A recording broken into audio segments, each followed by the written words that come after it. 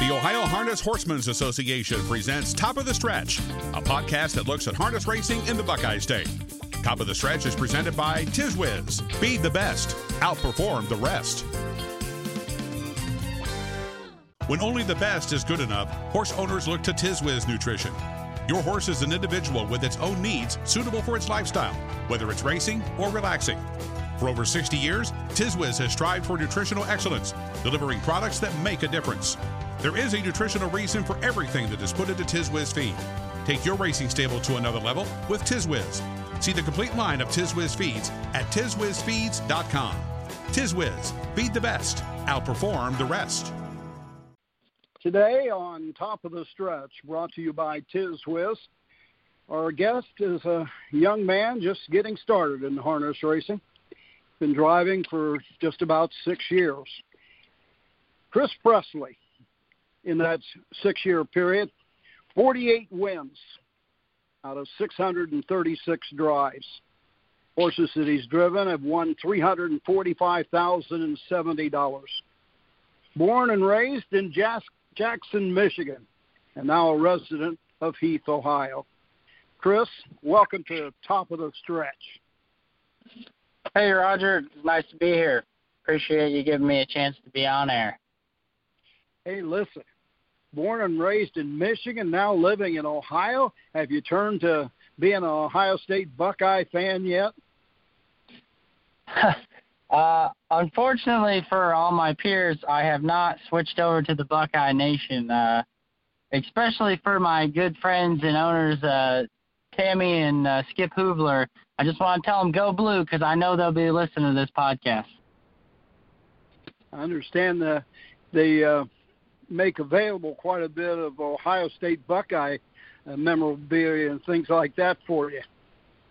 Oh, they love to give me some gag gifts is what I call them because they know that I can't stand Ohio State. And anytime they can give me something that's scarlet and gray, they're right on it. Okay. Chris, were you born into a harness racing family? Well, kind of a trick question-ish because my grandma, when I was growing up, was involved in harness racing, when I was real young. She's still involved in it. She's been grooming for many people. She worked for Jamie McCumber and Ron Burke for many years, took care of Hanover and many other good horses. But other than that, I didn't like get into it. Like I was just around it, per se. I jumped into it when I was about 18, 19 years old. I seen a farm on the side of the highway up in Michigan on my way to school, Michigan State. It was Al Tomlinson's farm, good trainer, heck of a horseman. I stopped in there one day. I actually kind of maybe did a little fib to him, He asked me, oh, you ever jog horses and stuff like that? I said, oh, yeah, sure. So I kind of just started jogging horses and training horses. I had no clue what I was doing, and I still haven't told him that, but he kind of figured it out. When you went to Michigan State, what were your plans for your life?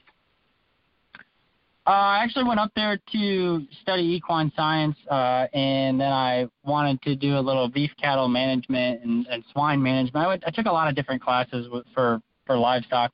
When I was growing up, I didn't get raised on a farm, but I was heavily involved in agriculture with the FFA. I was actually a state officer when I came out of high school, which was a pretty big deal, I guess.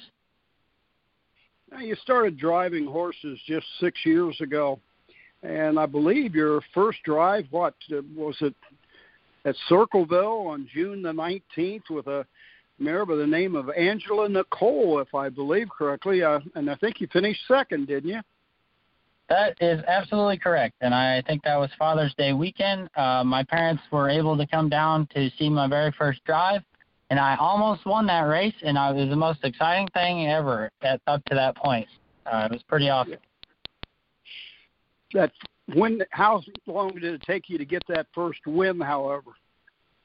Oh, I'm going to have to say at least halfway through the summer. I got my first win at Croton that same summer with the same horse for Daryl Hoosier. dropped her in a little cheap maiden, and I got in there at Croton. It was a 4-horse or 5-horse race as far as I remember, and I was the favorite because she'd been racing decent, in the stakes races and stuff. But Paige went to the front. I'm sitting like third, and all I see is Paige keep looking over his shoulder. I said, I think he's waiting on me. And I just kept waiting there. And at the 3/4 pole, I said, all right, well, I guess he can look back one more time because here I come. Shoo! And she opened up by about 14. That was about the best feeling, I'm telling you. There's nothing like winning a horse race. 159-1. You got a 2-minute drive on your very first win. Yep, it was pretty exciting to go around the fair track that fast. Nowadays I don't feel like that's fast, but at that time I didn't have very much experience at all in the race bike and going behind the gate and stuff. About 3 weeks later, you got that second win at Van Wert, I believe, with a horse by the name of Ballerina Rosa in 2:04.3, and that was a stakes win because it was a 2-year-old stake race, wasn't it? Yes, it was for trainer Dan O'Mara. I had driven that filly a couple times. She had a couple seconds, I believe, right before that, and I went out of there and pulled with some cover and went down the stretch and had a very heavy stretch battle with David Lake, who is a fellow Michigander, who is very hard to outstretch drive. Just let me tell you, that guy can get as much out of a horse as anybody around. That was actually on my birthday, too, so that was exciting. September 1st. September 1st. Yeah. How did the association with Mike Metters develop? I'd say 3.5 years ago, I was working from kind of barn to barn, and then I really wanted to pursue the driving, and obviously if you get started in the qualifiers and the fairs, and Mike really needed somebody. He had no idea who I was, and I was just basically just standing there next to him at the fence, and he couldn't find anybody to drive his horse. Well, I drove his horse. I finished third, and he put me up on a couple horses here and there, even though nobody really knew who I was at that time. I was just going to these fairs praying that somebody would give me a shot if nobody was there.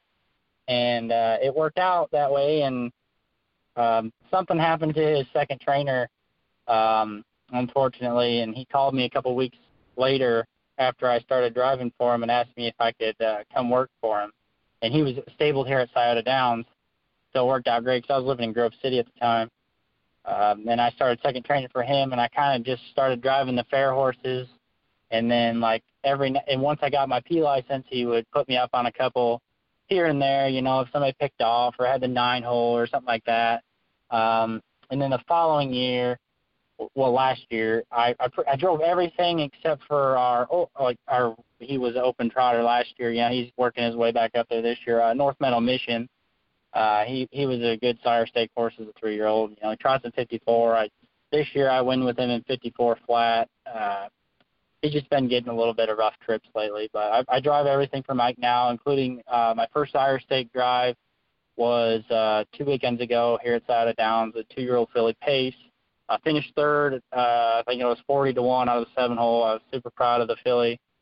I win Buckeye Stallion Series with a 3-year-old trotter, who is is probably the hardest horse to drive ever. I mean, I'm sure everybody else has their own horse that's the hardest to drive ever, but this thing pulls like a semi truck, and he half the time doesn't want to stay flat. It's not his fault. He just has bad conformation, but it's very, very irritating, that horse. But he's very fast, and when he's on his point, he is awesome. He went in 55-4.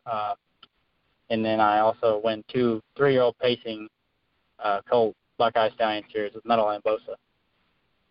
As a young man getting started in harness racing, to work with someone of the stature of Mike Metters has to be a major plus for you in your harness racing career, I would think. Oh, absolutely. I mean, without somebody like Mike, I mean, you almost can't make it. I mean, if you don't have your own barn or a barn like Mike's that you can drive for to get started, to where people can notice you, that you're on the track, that you're doing well, or that you're knowledgeable and you're learning, and you're getting better all the time. If you don't have that, you're almost never gonna make it. I mean, somebody has to give you an opportunity, and I landed in the right spot, like you said earlier, with getting all these opportunities. And the owners have been great about, they say, you let him drive. I know he's gonna make mistakes. He's young. He doesn't, he doesn't have a lot of experience. And for the first year I did it for them guys, they knew that their horses weren't, the best horses, and I didn't do all that well, and they didn't give up on me.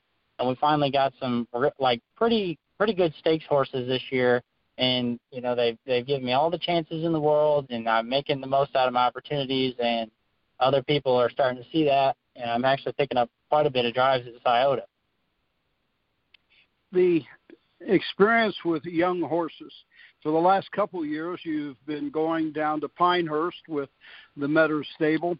Do you like working with the 2-year-olds?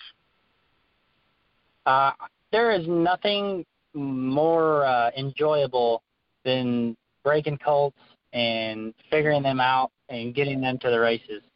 I don't know what in the world could be better than winning your first race with a 2-year-old that you've done broken train. It's probably the most enjoyable thing about racing. Also, being a young man in harness racing, it's a learning process from day one. You're driving against possibly one of the best driving colonies in all of harness racing, with all the top drivers we have here in the Buckeye State. Is it a learning process for you, and is it continuing with each and every drive that you make? Oh, absolutely. It's extremely tough. Extremely tough. I'm sure it's tough everywhere for a young guy to get started, but in this, like you said, this colony here, I mean, there's, you got guys at Miami Valley, Dayton, and Scioto, and then guys at Northfield that, respectively stay at their tracks most of the time. I mean, you got the Aaron Merrimans and the Ronnie Wrens that come from back and forth for stakes races and stuff like that, or Fridays and Saturday nights when the big money's here. It is extremely hard to do well against these guys because they've had so much experience and they drive, power horses, and I watch races every night at home, and all winter when I was in Pinehurst, like you said, that I go down there, I watch RTN every night. I watch every driver, all the horses. I try to learn the horses. I try to learn the drivers, what they're doing most of the time, what their techniques are to get horses to go forward.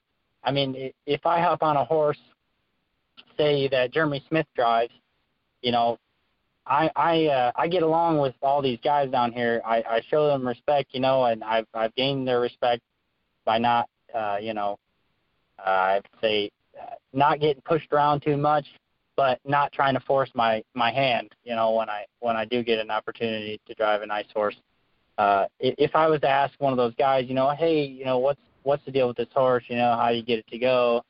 What kind of racing does he like? Everybody will give me some good info on horses, and I greatly appreciate all these guys, Chris Page and Noble and Josh and Jeremy, everybody. They've helped me out a lot. Now, this year, I don't get to see all of your drives, know all the horses you do drive, but it has to be a great experience to have the opportunity to sit behind a horse like Meadowland Boza. Track record at Circleville, track record up at Marion. Tell us something about Meadowland Boza. Well, he is a 17-hand tall pet of mine, basically. I take care of him, and I've been taking care of him since he was a baby, just mainly because he was so big, nobody could get the bridle on him. I'm pretty tall, so he can't get away from me. He's kind of I don't really know what to call him that's appropriate. So he's kind of a jerk sometimes. He's real cocky now that he's won 4 races in a row. Every time he wins, he just gets a little bit more cocky. I'd have to say he doesn't want to do anything that you want to make him do, you know. But he is becoming a racehorse, and I am extremely, extremely proud of this horse because as a 2-year-old, he did not show any ambition. You know, he was always the best 2-year-old we had. So he never got pushed. He never really got made to do anything. And at the start of his career, that hurt him because he knew that he could just go through the motions and win every training mile. You know, I never had to do anything to him, really. We got to the raceway, and he just was like, I'm just going to go through the motions. But everybody else were wanting to be racehorses. Well, he just wanted to be a training horse that could beat the horses that, you know, didn't make it or weren't very good to where they weren't stakes horses and stuff like that. This year, trained great down in Pinehurst. He came up here, and he has almost all the ambition that he could possibly have. He still doesn't quite know how good he is. It's like a good thing and a bad thing. When the switch flips, I really think that he'll be like a major, major factor. He's number 1 in the points for the Buckeye right now. He won both the first and the second leg, and he's back in Monday for the third leg. He's in pretty tough. He's in with one that win the last leg, and but both had the same time, 52-1. They did it a little bit differently in the mile, but it's not going to be easy. We got the 6th hole. I'm hoping that I can work out a trip. I'm probably going to have to be a little aggressive, but that's how the horse likes to race. So. Is there much improvement on the horse in his future? Do you think he's going to get better, that maybe even before the year's over he might get into actually the Sire Stakes?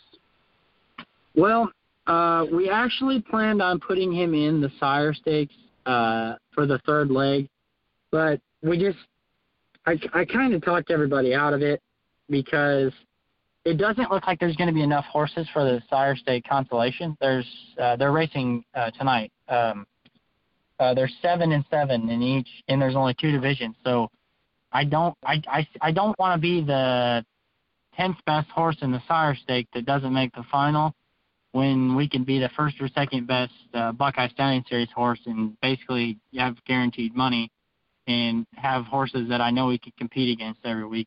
But I do believe that if I got him out of there and he got a trip, I know he would pace in 51. I really do. I think he's actually a very, very nice horse, and I think that he's got a lot of potential for the future. His brother, Meadowland Brutus, who Phil Belanger has, they bought him as a 2-year-old, and he ended up making like $100,000. He has a mark of 52 flat that he took about a month ago over here at Scioto. And this horse is just way more naturally talented than him. And I really liked him as well. And I've driven him a few times for Phil. Anybody that has seen you drive at Scioto or at the county fairs has to note that race bike of yours in your colors of orange and green, even the seat and the apron that you got on it. How did that come about? Well, from a young age, my dad, he was always involved with my sports and stuff, and he still plays basketball just about every day. He always has a matching outfit on. I mean, never does he ever not match with something. And I'm bad about that because I don't care what I look like as far as my clothes unless I'm going somewhere fancy or something, which is rarely ever, if any time at all. I'll wear basketball shorts with my cowboy boots and a cutoff T-shirt just about to anywhere. But not everybody appreciates that, I guess. But that's just who I am. You know, I don't really like to go outside my comfort zone, I guess. I don't know. But he always matched, and I like my truck. My truck is green and orange. I mean, everybody gets on me about everything's got to be green and orange. Well, this is like my entire life. I was big into basketball, big into baseball, had a lot of success in both, and there's nothing that I can devote my life more to than harness racing. I mean, it's a 7-day-a-week, all-day kind of job, and people don't understand why I love it so much. there's nothing that satisfies me more than winning a horse race or getting my horse to race good or whatever. You know, everybody has a bucket list, something that they want to accomplish in life. When you look ahead to your future and the continuance of your career, is there something that you want to do more than anything else? I mean, I'd really like to become, you know, a top 5 driver in the standings here, Scioto Downs, you know, Dayton, Miami.